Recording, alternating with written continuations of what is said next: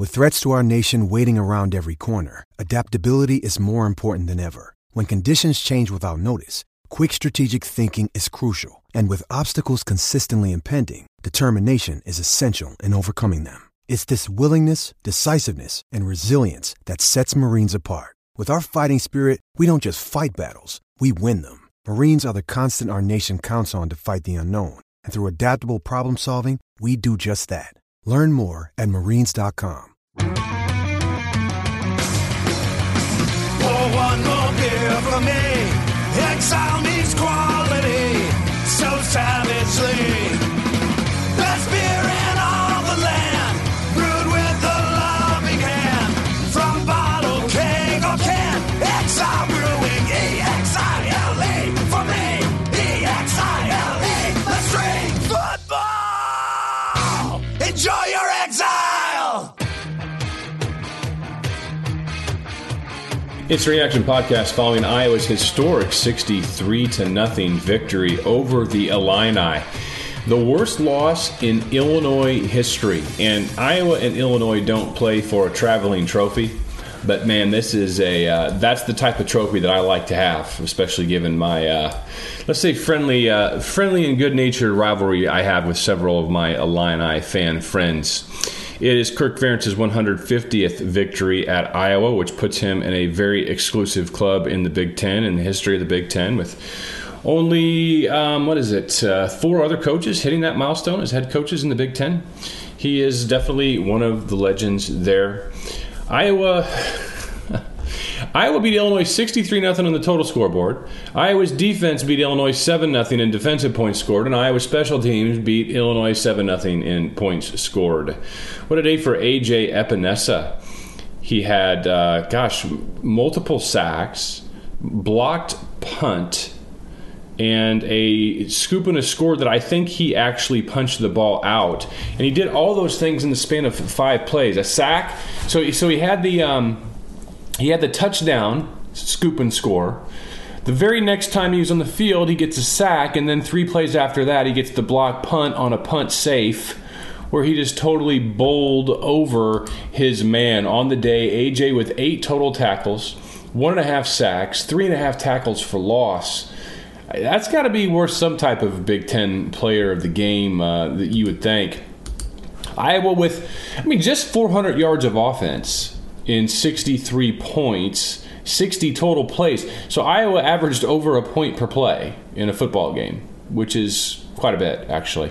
400 total yards for Iowa, 231 for Illinois. Illinois did get 149 yards in the ground, but they only averaged 3.5 yards per rush. Iowa going over the 200-yard rushing mark on this day, and for the first time all season, they had a 100-yard rusher. Mekhi Sargent, 17 totes, 121 yards, 2 touchdowns, a long of 29. Torrin Young, 14 carries, 67 yards. In 2 touchdowns as well with a long of 17. Nate Stanley, 13 of 21, 178 yards, 3 touchdowns, 1 interception. Noah Fant, I think, played every play in the first quarter of this game. Had, 5 targets to lead the team in targets, 3 catches for his 54 yards and a touchdown. Brandon Smith with 4 targets, 3 catches, 39 yards. TJ Hawkinson, 2 catches, 3 targets, 48 yards, including the long of 37 for a score. Noah Fant's long was also 37 yards in this game.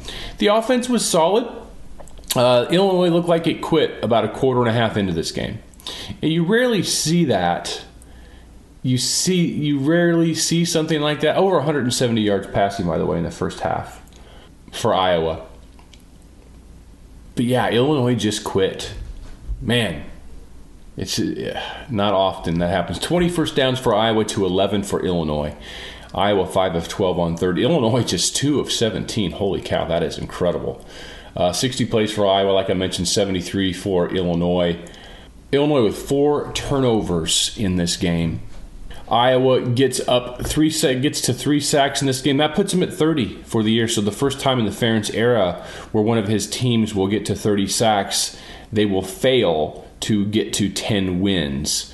Iowa now 7-4 if they beat Nebraska next week. 8-4 if they win their bowl game. Then 9-4. They can't get to 10. So this will be the first time when Iowa gets to 30 sacks as a team, that they do not get at least 10 victories on that particular season. 11 total tackles for loss for Iowa in this game.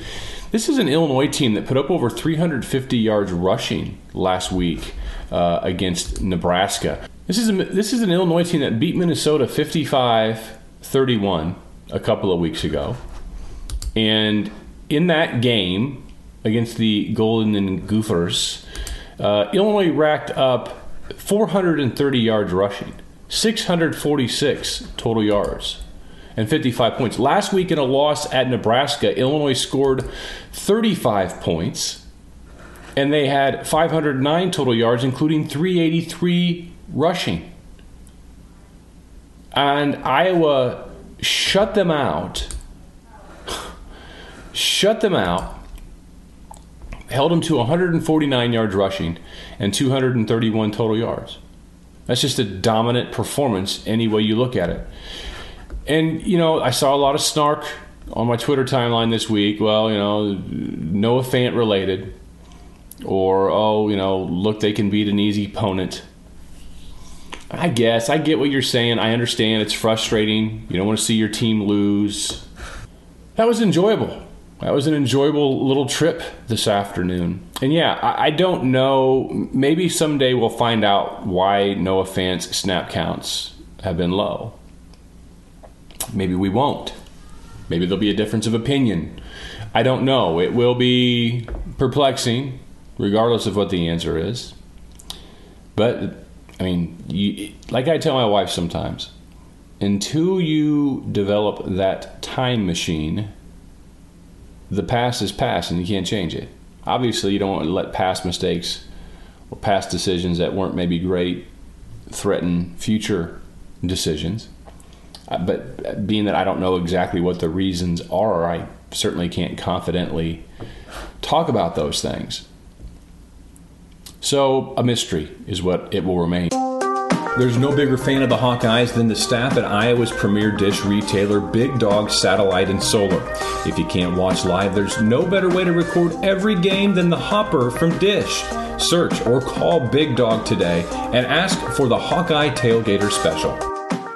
And at 7-4, with Nebraska coming to town on 6 days. 6 days from now, Nebraska will be in Iowa City. Iowa basically didn't play their starters for the last quarter and a half, while Nebraska was involved in a rock fight against a very physical Michigan State team. Nebraska today struggled to put up points. A lot of people struggle to put up points against Michigan State. That is not all that uncommon. But it was a 9-6 type of game, played with a lot of snow, very poor conditions. And by the way, the weather conditions next Friday in Iowa City look pretty raw as well. Total stats in that particular game, Nebraska with just 14 first downs, 4 of 14 on third down, 248 total yards, 103 rushing. They did what they had to do. Both teams with 2 turnovers. I think bad weather probably favors Iowa, and maybe considerably, because Adrian Martinez is a bit negated. What Nebraska wants to do is a bit more predictable. I'm not sitting here saying that Iowa is a house of fire offensively, but I think that will favor Iowa. And we'll talk more about that this week. Pat Hardy just tweeted, this was Iowa's biggest shutout since a 66-0 victory over Northern Iowa in 1997. And also a little bit about next week, one of Nebraska's offensive linemen saying he just can't wait to beat Iowa. That'll be all over Chris Doyle's wall this week and be used as a little inspirational fodder for the Hawkeyes. The other coaches that Kirk Ferentz joins in the 150 club: Woody Hayes, Amos Alonzo Stagg, Bo Schembechler, and Joe Paterno. That's not bad. So congratulations to Kirk Ferentz. Good man, good coach. And we will put a pin in this one right here because it was such a slaughter. What do you say? Pure domination. We'll talk to you soon.